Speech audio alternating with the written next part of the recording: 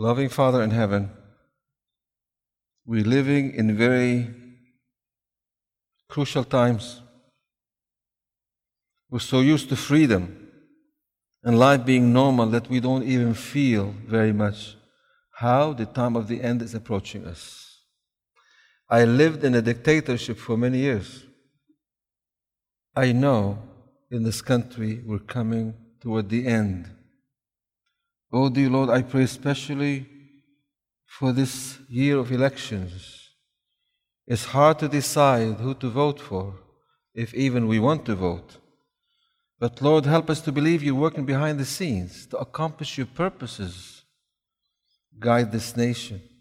It has such an impact on the whole world. And may we take advantage right now of the precious opportunities we have before the lamb-like beast speaks like a dragon. In Jesus' name, amen. As I mentioned to you yesterday, I want to start by talking about the papal encyclical on the Sabbath issued forth by Pope John Paul II. Why am I talking about this here in the seminar? Because we're talking about Dare to be a Daniel and about last day events. How to be prepared, how to develop the spiritual reservoir to help us be ready. Now, I want us to spend a few minutes on page 158 and a few pages later. And there you'll see the papal encyclical summarized. Especially, I want you to look at the end of the encyclical where the Pope urges people everywhere to campaign to have Sunday law be legislated as a law. The last counterfeit of God's great gifts will be the counterfeit of the Sabbath, and that's Sunday law. First of all, national Sunday law is not very severe, but finally, international Sunday law. The whole world will be swayed and wander after the beast. Now, I'm looking at page 158 in the book, Dare to be a Daniel. Does somebody need to use the book to borrow it to look at the things I'm looking at? If you do, raise your hand, please.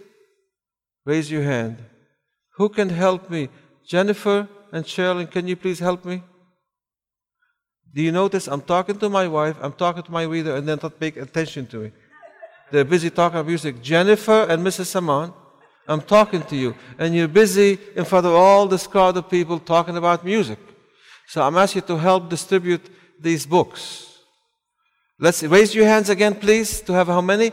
1, 2, 3, 4, 5, 6, 7, 8, 9, 10, 11, 12, 13, 14, 15. We need about 20 of them, please. Now, these are for you to borrow because I want you to follow what I'm saying. The statements, the quotation, you know they are there, precisely there. I'm not improvising, I'm not paraphrasing. At the end of the seminar, you can bring them up to the front so we could use them in other meetings. Okay, as you are distributing those books, I want to look right now at page 158. Under the subheading, the 1998 Papal Encyclical on the Sabbath. Okay, one more in this direction. One more. Okay, that's it, isn't it? I hope everybody gets one. That's all we have. Anybody else needs one? Raise your hand. I think everybody is satisfied. Raise your hand if you need anyone. At the end, when you come up here to see me at the end of this message, tell me and I'll make sure you get one. So I'm the author, so I'll find something somewhere. Okay, look at that. Let me read you the introduction to this. Lest we are tempted to think that such papal usurpation of God's holy biblical Sabbath is relegated to the distant past, let us examine most recent papal encyclical Dies Domini, which means the Day of the Lord, of May 31, 1998. And in this encyclical, we're going to talk about what past legislation was about Sunday law, 1998, advocated by Pope John Paul II, the most popular Pope, and what Francis I is telling us about Sunday law, building on this encyclical. The reasoning of Pope John Paul II, author of the encyclic, is divided into 4 arguments. Now, of course, John Paul II is canonized as a saint to be prayed to. As you know, historically that happened. The first one, historical. The Pope appeals to history. And what does he say there? He traces how the papacy changed the sacredness of the Sabbath to Sunday. He readily admits that such a change was the result of what? Of biblical support? No. It was the result of what? Wise pastoral intuition. Please don't ever listen to any sermon I preach if I'm preaching it because of my own intuition. I don't care about my intuition. I want the intuition of God in His Word. That's all. If everybody goes by the intuition, we have millions of intuitions. I'm so glad our faith is not anchored on intuition, of subjective feelings. To Christianize the day of the sun, because there was a day of the sun called Sunday, Day of the Sun, used by heathens. And what happened to Catholic missionaries around the world, they were told to Christianize heathen customs and festivals, baptize them in Christianity. And Sunday was the one that was Christianized. He also recognizes that the association of the Sabbath with the Jewish people is not good. Well, the Sabbath should be associated with the whole world. It's not something Jewish. Jesus is not just for the Jews, it's for the whole world. The Sabbath was made for humanity. There was no Jew in the Garden of Eden. There was Adam and Eve. And they're not Chinese, and they're not Buddhists, they're not Jews, they're not Muslims at all. They're just our first parents. And the Sabbath was given to them. And advocates the Christians need to have their own day of worship. He advocates the Christian must have their own day of worship. Well, God has already chosen the day of worship. Everybody, just Christians, all people were given the 7th day Sabbath. Theological reason. Pope John Paul II gives an accurate biblical view of the validity of the Sabbath doctrine.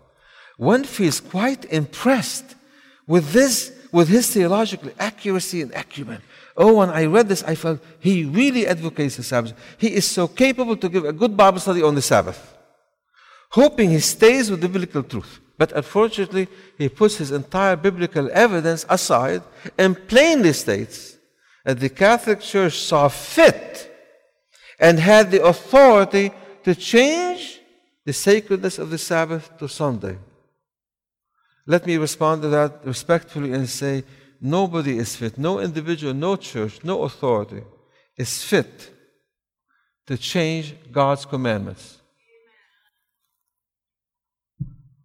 Are you fit to change the Constitution of the United States? And that's the law of this land. Then how can we think we're fit to change God's Constitution in heaven? Let me tell you something else. There's something unique about the Ten Commandments. And before you misunderstand me, I'll explain quickly what I'm saying. All the Bible was inspired by God, by the Holy Spirit. The Ten Commandments were not inspired by God. Didn't need to be inspired by God. Why? Because you know what inspiration is? God impresses you with certain thoughts, His thoughts.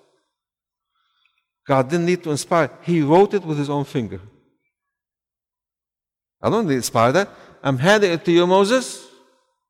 In the presence of God, the face of Moses shone like the sun. They had to put a veil on the face of Moses. We talk about Muslim women veiling themselves. Moses, a man, had to be veiled because the glow on his face, he was in the very holy presence of God. Can you put yourself in the place of Moses? He received 2 tablets of stone with God's handwriting on it. I am sure he had very good handwriting. God did. And he didn't use a pen or a pencil. He used his own finger. His finger is so powerful, it carved the letters in stone, which means permanently. You say it's not engraven in stone, meaning it's not permanent. It was permanent. It was engraven on stone. And can you imagine Moses touching what God touched? Like if you don't want to wash your hands ever.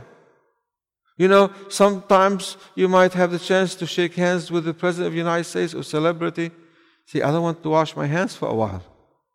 Now you're touching something God touched. I'm sure Moses put his finger where God's finger was. Written by God's own finger. If I want to belittle any part of the Bible, that will be the last part to disregard. How dare we change what God wrote with His own finger? How do we have the audacity to do away with what God blessed and sanctified? Do you want to mess with anything God sanctified? I don't want to. When people ask me, there's nothing special about the Sabbath, every day can be a good day. And now among even Seventh-day Adventists, the idea now is spreading that don't take that literally, spiritualize it, and the idea of the fourth commandment is that you just have the idea of rest. As long as you rest, it's okay. Spiritual rest. No, it is a physical and spiritual rest on a specific day. Can I address my good friends here, Chris, Shabana? I don't know in your experience if when she came to America with you, you dated, right? In America, we date. In Islam, I don't think they date.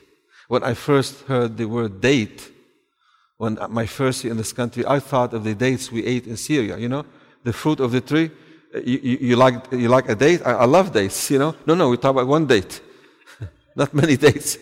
What do you mean? Oh, it means that you invite a young lady to eat with you or something. Can you imagine Chris inviting on a date Monday evening to a fancy restaurant, and you took it seriously? 7 o'clock, we're going there, and you prepared yourself, ready to go to a special date. And he, may the Lord forgive you if you did that. He says, well, what I meant was a spiritual date, which means any day, any time, it doesn't matter. Well, how do you get ready for that? You know what I'm saying? No, God meant holy time, specific date. You can't have a date unless you're specific. Jennifer, did David ever ask you for a date? He did? Many times, right? He was specific the time, wasn't it? Now tell me the truth before all these people, be brave. If he played it by ear, and you waited in the dorm for him at 7 o'clock already, and he didn't show up at all, he wouldn't gotten by with it. And if he did this hundreds of times, he didn't care. He came to you a month later, maybe. Then I don't think he would have gotten married. That would have revealed something about his character. If this is how we relate to human relationships, why not take God's calling us on a special holy date seriously? So then, look at C on page 159. The third reason the Pope gives for the Sabbath, sociological. That's very important today, by the way. Pope Francis I built on the arguments of Pope John Paul II. And he had a special convention in Philadelphia about what? About the family. Sociological reasons. We must have Sunday law because the family is being destroyed. Sociological reason for keeping Sunday as a holy day. And I'll read that to you. The Pope is attentive to the stressful existence people are burdened with. Sunday observance, he argues, would provide the much needed remedy to lighten the burden and allow families to spend more quality time together. Doesn't that seem reasonable? We live in a very stressful world, not just in America, in India, other places of the world. Why? Because of the internet, the electronics, how the world is so connected. What affects America this minute affects the whole world. So people are stressed out. They don't have time to spend with their families, and the family is suffering, especially in America. The average American marriage lasts only 7 years. So I feel so proud of myself. Thank you, Lord, for helping me to be married 44 years to the girl I met in college. And people say, that's a long time. How can you stand your husband? She said, I can. By the grace of God, I can stand him. Isn't that true? And we plan to stay married until Jesus comes. And we would like to be married in heaven. Even the Lord Jesus says, there'll be no marriage or given in marriage. I met a couple who were having struggle. And after all the arguments and all the counsel is so complex to counsel them, they didn't like each other, could not stand each other. I could tell. And the husband finally sighed a sigh of relief. At least in heaven, we don't have to get married. And the Lord is coming soon. So soon, the struggle will be over. I mean, what a statement of faith. Oh my. And you look at her face, she said, amen to him. She liked the idea. But I like to have a special relationship, and I believe we'll have a special relationship with our loved ones. And I tell you, I don't know what God's preparing, but whatever He's preparing, it'll be 1,000,000 times better than the marriage we know. He's God. He wants us to be happy. So don't ever worry about God. He knows what He's doing. Now, look at this. He argues that Sunday observance would provide the much-needed remedy to lighten the burden, allow families to spend more time together. He then appeals to who? Now, I'm telling you about past history. Things don't change in the papacy. Look at the book Great Controversy. It tells you that. Then he says, appeals to Pope Leo XIII.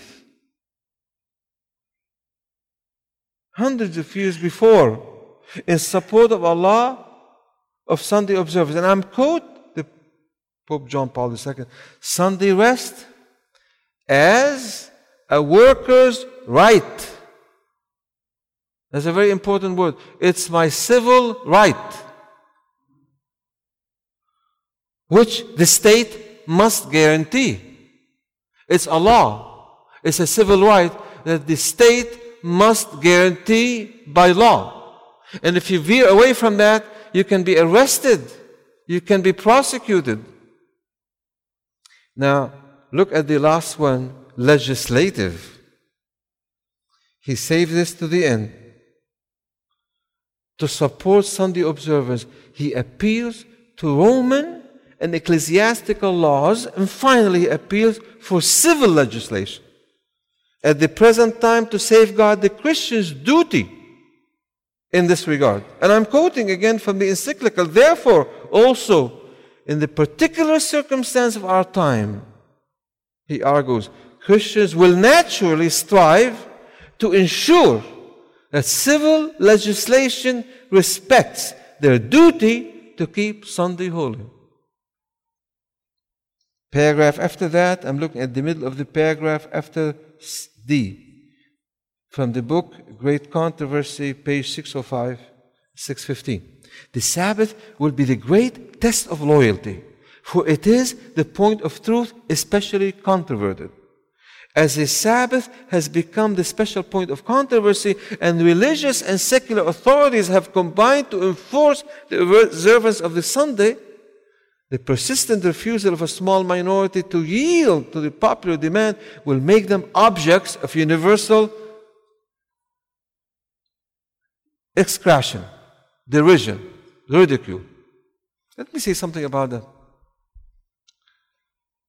I don't want to be too specific, but there are certain attempts in the Adventist Church today to water down our distinctive message, to make of no effect what we're given as the final remnant.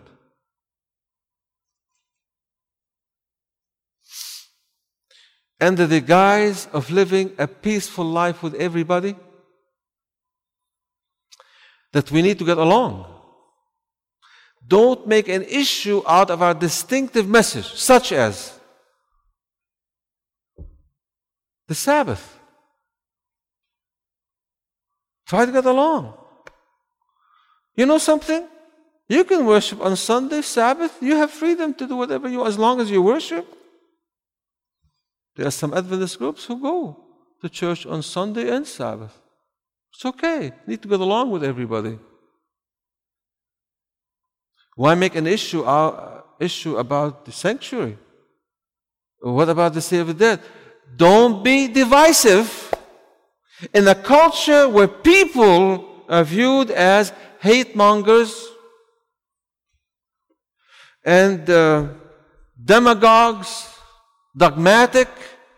Everybody now is encouraged to get along. I am all for getting along, like the Waldenses. They tried their best to get along with everybody, live at peace with everybody, the Bible says. When it comes to a matter of principle and Bible, we got to stand up, but stand up with respect and love. Nevertheless, stand up. Dare to be a Daniel. Dare to stand alone. Be careful. There are certain attempts today to dull the sharpness of our message so we can get along. So that when Sunday law comes on the scene, people won't appreciate it. Well, I mean, come on. They love the Lord, we love the Lord. So, as long as you keep a day, as long as you worship God on Monday, that's the main principle, that's the main idea. Why would you then stand up for the Sabbath? If it's okay. Don't worry about keeping the Sabbath. It's interesting, Ellen White said, during the early time of trouble, you have early time and great time of trouble. There are two times of trouble, double trouble. The great time of trouble is where death decree will be issued. When Jacob's time of trouble takes place. When at the end, also the close of probation. Ellen White said, during the early time of trouble, when Sunday law is first legislated, it will start in a mild way before it becomes more intense. Devil often starts in a mild way. He's clever. Like with the Hebrew friends, when they're asked to bow before the image, it wasn't forced, it wasn't coerced, it was very pleasant. All kinds of music. Music is beautiful, isn't it? The devil uses music and God uses music. When the devil uses music, it's seductive. It's what word shall I use? It is not only seductive, it's hypnotizing. Exactly. Effective is way so powerful, and the music plays all kinds of music. When the music is there, it moves your heart and you're stirred up. You do whatever they want to do. Everybody bowed except Daniel's friends. So Sunday law, national Sunday law during the early time of trouble will start smooth. It will not be forced by legislation, be taken to prison. The devil will appeal to us in a reasonable way. Come on. It's for the sake of the nation. Come on, America is being destroyed at the core. We need to go back to God and all worship together. Are you patriotic? You want to support your country, don't you?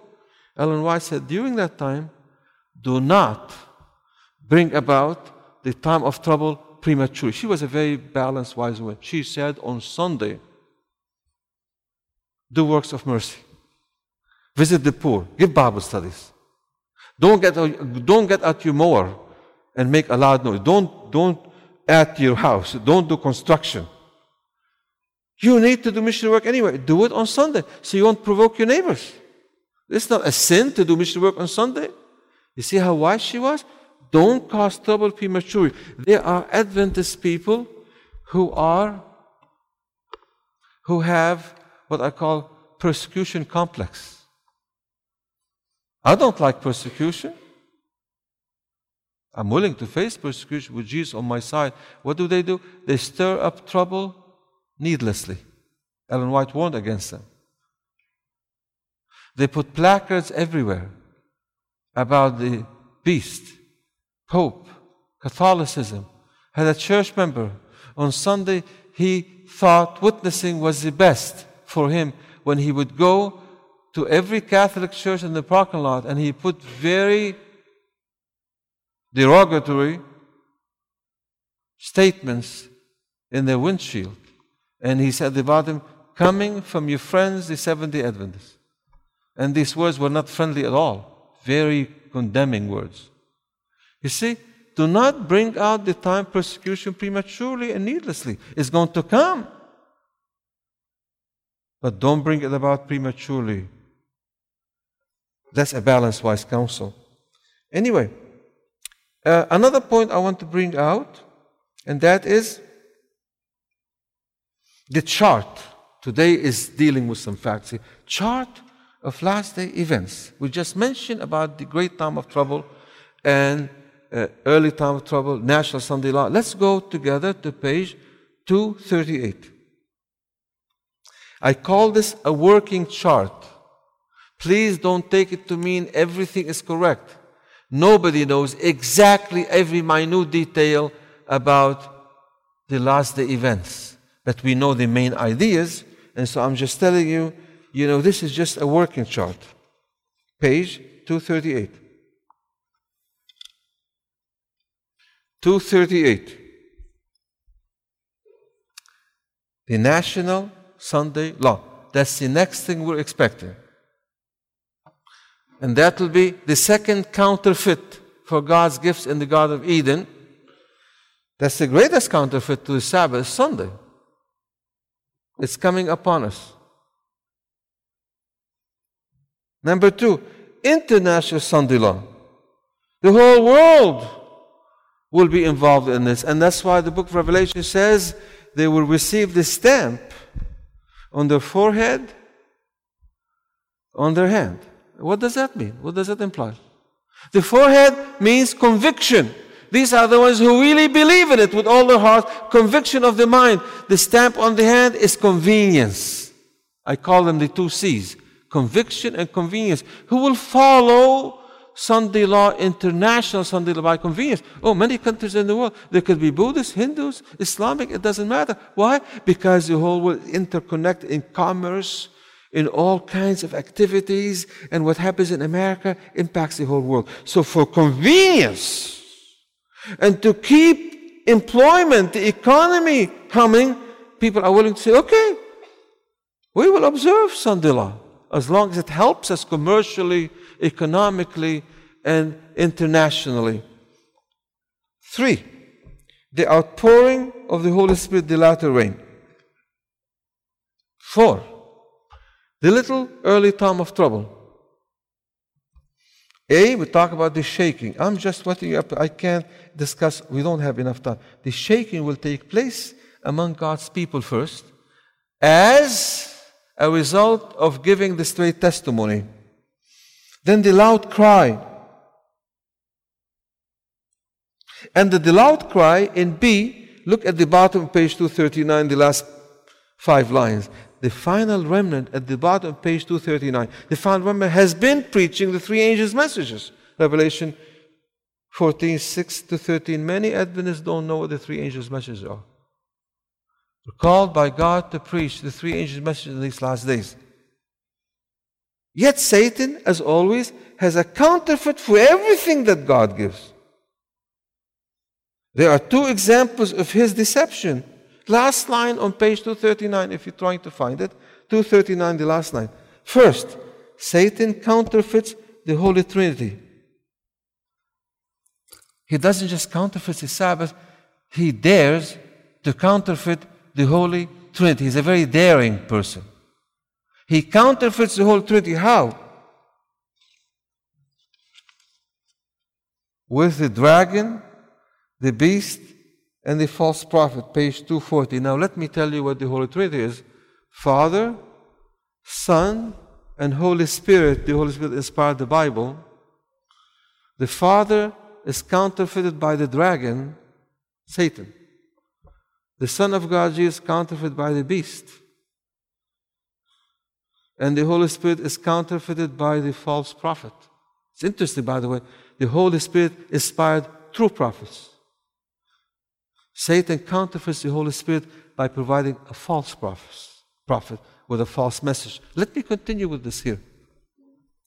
Second, Satan conjures up this counterfeit Trinity by proclaiming the three counterfeit messages to the three angels' messages. So even the three angels' message, Revelation 14, he counterfeits by his own three messages, and these are the three messages of the three frogs that are telling falsehoods. They are described as three unclean spirits like frogs coming out of the mouth. By the way, they come out of the mouth of each one of the false trinity. These unclean spirits coming out of these frogs come through the dragon, the mouth of the beast, and the mouth of the false prophet. 5, the sealing of the saints. 6, the close of probation. I need to make a comment about it. Tomorrow we'll deal more with the whole notion about the fear people have of the statement in the Great Controversy saying the day will come during the great time of trouble where we have to live alone before God, before the Holy God, without having the intercessor Jesus. People are afraid of that. We'll explain all about it tomorrow.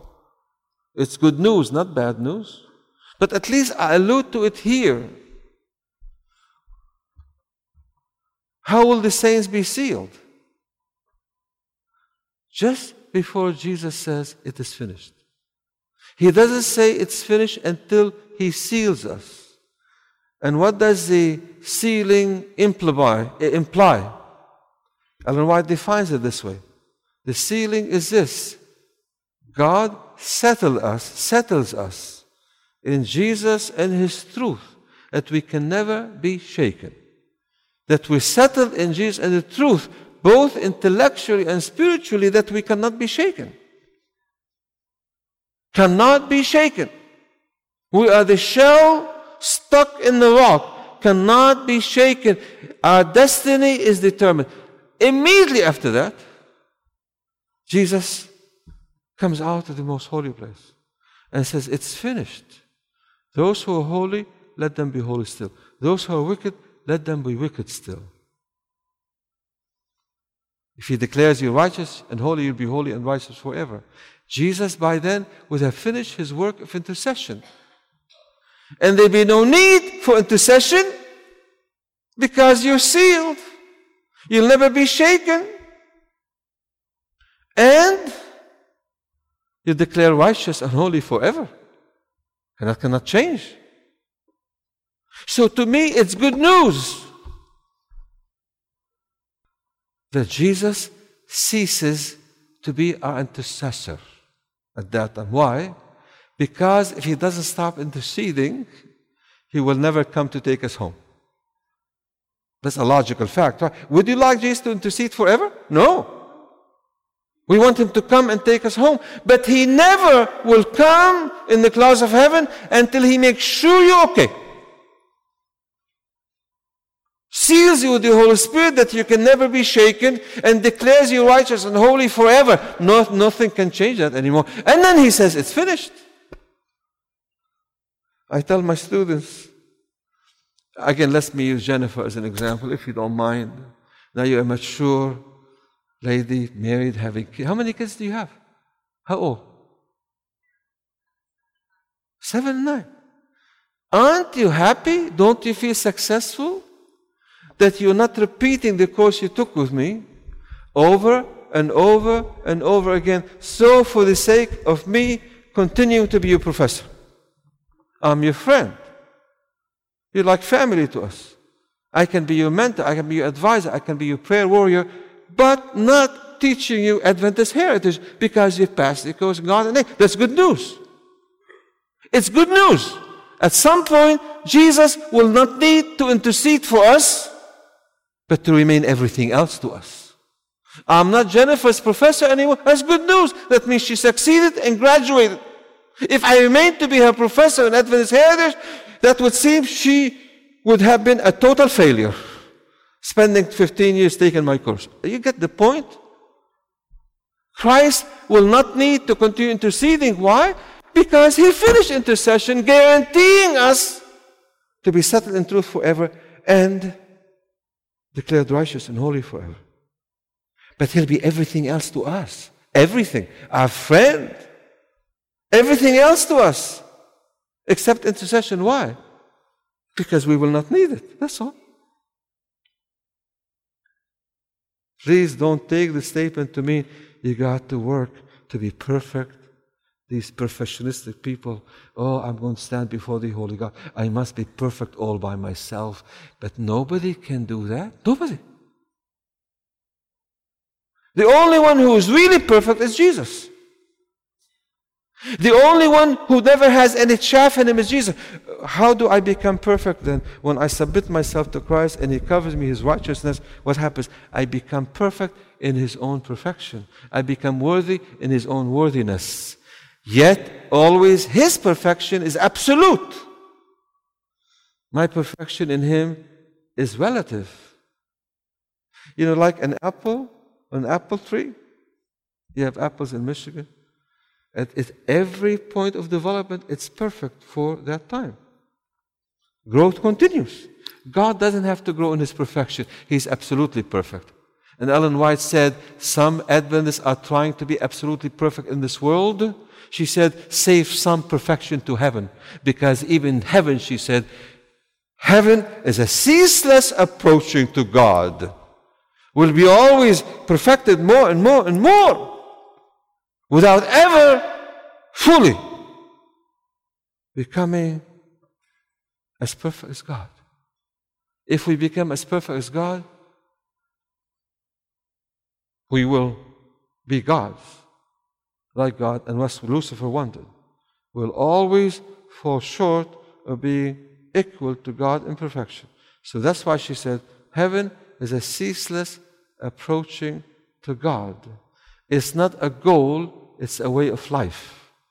And that's why Toyota has a very good definition for Christians who want to be sanctified. I think the slogan goes, either Toyota or Lexus,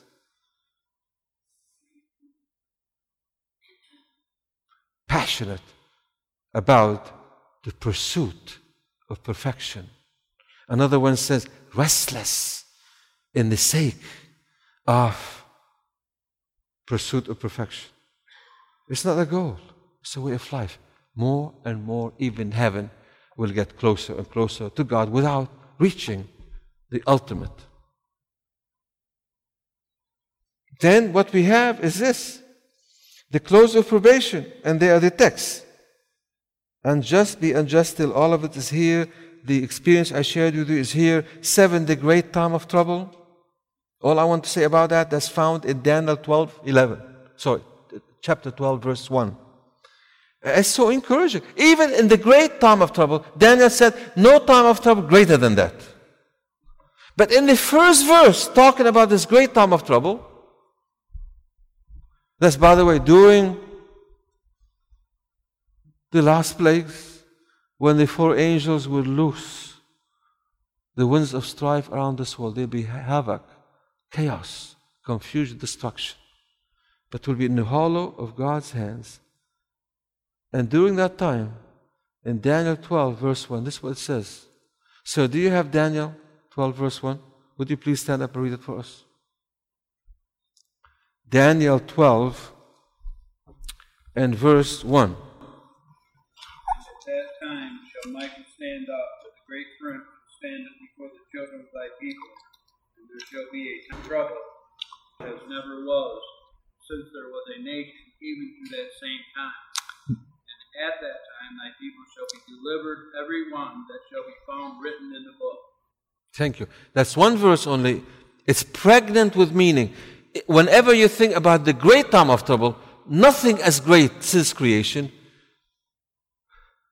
even though Christ will not be interceding for us at that time, but He remained to us as what in that verse? As what? 3 things He remained to us in that verse to encourage us. Number 1, He will defend us. Christ will remain as our defender. You notice what it says here? He'll stand up for his people. Michael will stand up for his people. It means defending them. Later on in the verse, you notice he'll watch over his people. What does it mean to watch over his people? To be their protector. And at the end of the verse, he will deliver them. Isn't that wonderful? 3 things about Michael. The name of Jesus used only in opposition with Satan. There's a whole chapter in the book about Michael. Very interesting subject. His name is only used when he's in confrontation with the devil. You know, when Moses was buried on Mount Nebo, Christ came to resurrect him, the devil came. And there in Jude, it used the name Michael for Jesus, because he was confronting the devil. You don't have right to resurrect Moses. Oh, thank God, Christ has the right for everything. The devil thinks he owns this world. He doesn't. Jesus died for this world. It's my Father's world. So, interesting study about Michael. But in this context, Michael shall stand up for his people, meaning defend them. He shall watch over his people, meaning he'll be their protector. And finally, he will deliver them. He'll be the deliverer. How can we lose? During the time of the close of probation, when everything is determined, and the 4 angels are not told to hold back the winds of strife, what do we have with Jesus? Not our intercessor. He doesn't need to intercede anymore. He has to come as our conquering king. That's good news. But he will always remain to us as our defender, as our protector, as our deliverer. He doesn't leave you alone. He'll never leave you or forsake you, he said, until the end of the world. Then, in 8, the 7 last plagues. 9, the death decree. By the way, the death decree will not succeed. Isn't that wonderful? During the great time of trouble, while the plagues are falling, the death decree will not be executed. And we learn this from Daniel and his friends. Their death decree was a type of the final death decree. You notice? When Nebuchadnezzar discovered no wise advisor in the palace could interpret a dream for him, and he asked his general to go and execute the wise men, including Daniel. So they came to take Daniel to execute him. He said, "What's the rush? Give me some time, and God will reveal to me the answer." The advisors were killed, but Daniel's death decree wasn't carried out. Another death decree in the life of Daniel, he was put in the lion's den. That was a death decree. And they made the lions so hungry, famished for flesh. And they dumped Daniel in the lion's den. But he was saved from this death decree. Why? Though they were hungry lions, remember, the Lion of Judah, Jesus, was in the fray. Don't ever afraid of hungry lions of this world. If the Lion of Judah, Jesus, is with you, he closed the mouths of hungry lions. Let the Lion, Jesus, take care of the lions in your life. And then the 3 Hebrew friends had their own death decree. Not by execution and not by starving lions, but by fire. Everybody bowed down to the idol, that golden image. Today, Satan is enticing God's people to bow down to all kinds of images.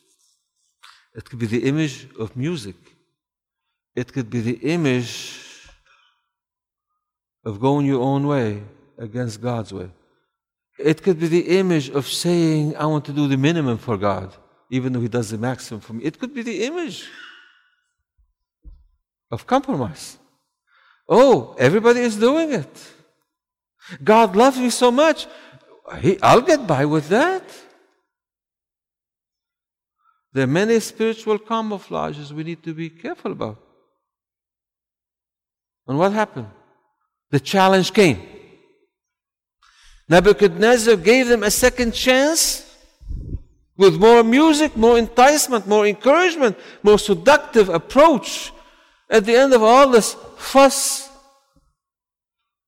They're faithful. And when he threatened them,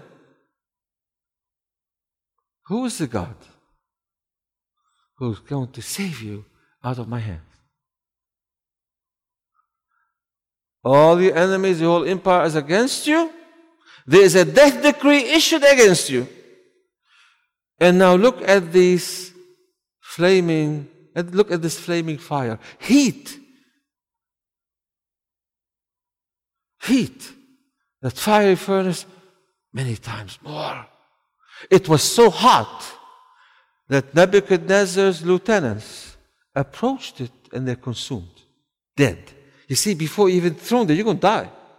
Now, who is the God who is going to save you out of the clutches of my hands? You know what they said in a very calm way, because you see, they had a spiritual reservoir. They had this spiritual deposit in their spiritual bank. This is what they said in a very calm way. They're confident in God. We need to be confident in God and not be afraid. And they said, King Nebuchadnezzar, we know that God can save us from your hand.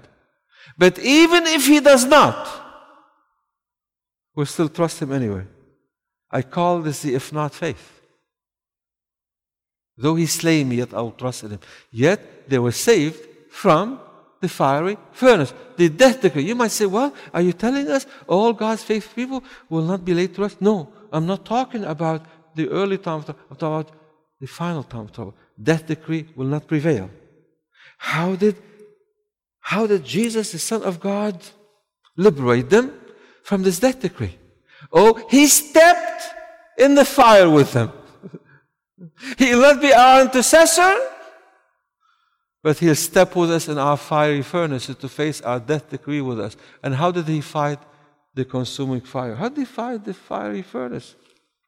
Well, you know, the Bible calls Him the consuming fire. He fought fire with fire. And Jesus' fire defeat every fire. Remember, the consuming fire is always with you, and so don't be afraid of fiery furnaces.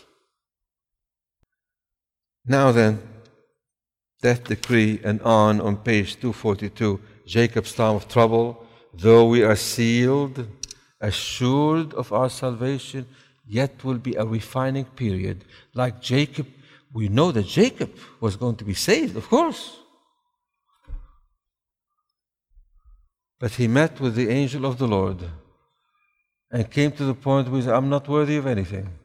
You know, by the way, the ones who are sealed will be amazed how God can save them. They'll be surprised. I mean, can you believe this? Can you believe He's sealed? I don't deserve this. How could this happen to me?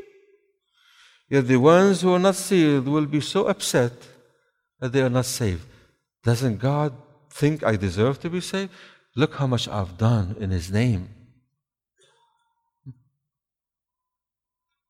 And Jacob said, as he held on to the angel of the Lord, I will not let you go until you bless me. That's kind of refinement. Not indispensable, but refinement, so much so, be fit to go to heaven. The Battle of Armageddon. I'm going to let you go a little bit early. What do you think of that? In all my classes, oh, Dr. Samaan, wonderful. Thank you for giving me 5 minutes extra to make up for the extra time I took. Oh, you might say, oh, Dr. Samaan, we paid tuition for this seminar. Don't deprive us of knowledge. You got a textbook. You better go home and read. So tomorrow you can get more out of it. How many have been reading? Well, of course. You're on vacation. You know, you're just relaxing. It's the perfect time to read. Let me say this at the end. Let me conclude. My parents, bless their hearts, faced a lot of trouble. Persecuted, beaten, imprisoned, interrogated. And Jesus was with them, always encouraging them as their defender, as their protector, as their deliverer. And now they're resting in Jesus. No ISIS, no civil war, no Satan can touch them. They're fortunate, aren't they? Isn't it a blessing to die in the Lord Jesus? Let me tell you something for sure. Don't ever worry about the time of trouble and persecution. Somehow, if you have the spiritual deposit, if you have the spiritual deposit in your spiritual bank, like Daniel and his friends, when the time of trouble comes, you know something, you'll be stronger than you think if you've been walking with Jesus. You will rise up to the occasion with Jesus. I'm telling you, that's encouraging to me. And I want to assure you of that because I want to tell you the experience I had in Africa. I was persecuted when I was in the mission field in a certain way. I was given a Jeep, Land Rover, to drive to a certain town in the jungle. Very poor roads in the jungle. Not roads like here. Here, there are signs. There, no signs. No signs at all. Here, they say, be careful. In 500 feet, there'll be a bump. You know, America is wonderful. And I tell my wife, okay, let's watch for 500 feet. You don't feel anything. What kind of a bump is that? In Africa, in the jungle, your car can sink in the hole without any warning. No signs, nothing. I got lost in the jungle all by myself. I thought I was by myself. But Jesus was always with me, even when I didn't feel Him. I got lost big time. Oh, by the way, in the jungle in Nigeria, people wait for you to come to preach. Oh, they can wait 2-3 days. I mean, after all, they walk 3-4 days to hear the word of God.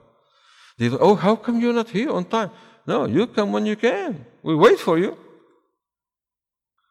And as I was lost and worried to death, couldn't find my way, it was 2 o'clock in the morning.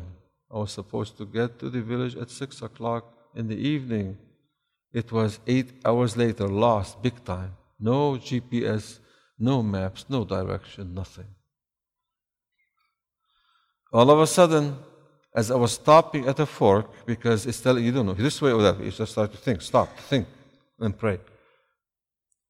A gang of guerrillas who are fighting against the government, drunk, about 25 of them, drunk by local liquor made out of bananas.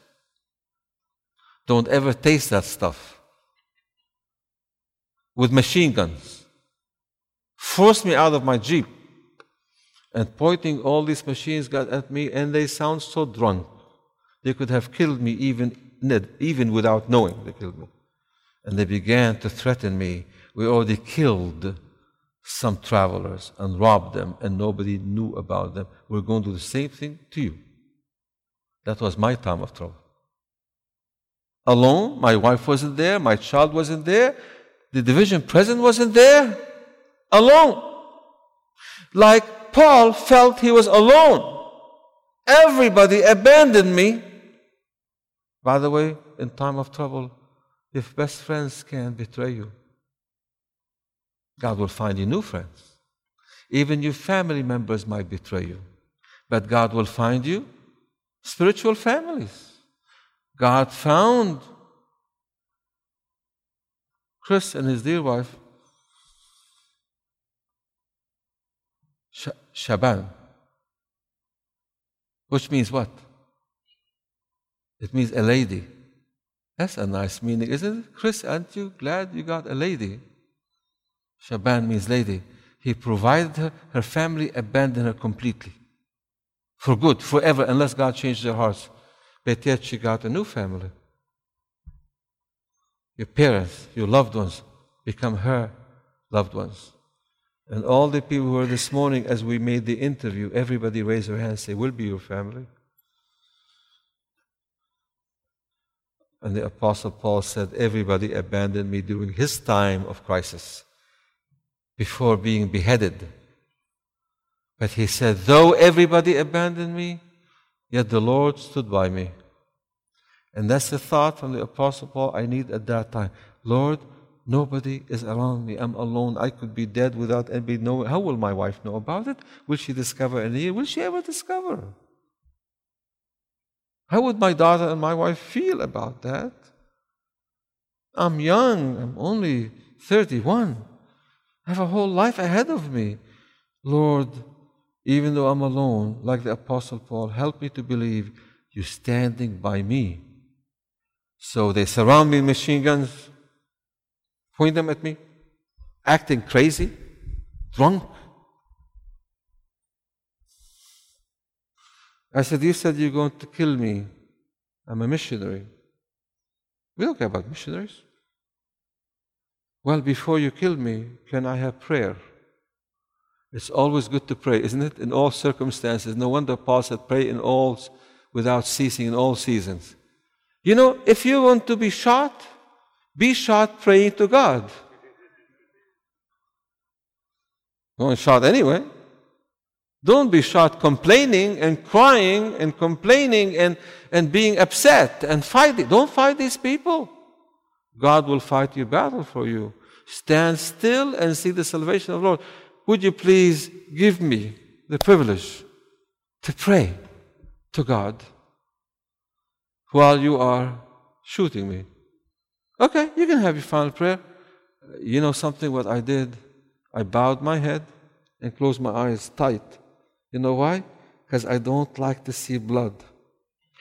It's so nice to close your eyes when you pray.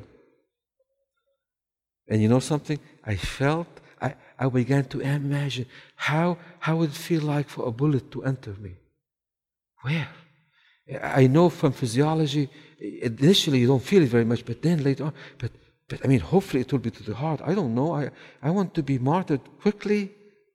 I really imagine the entering of a bullet in me.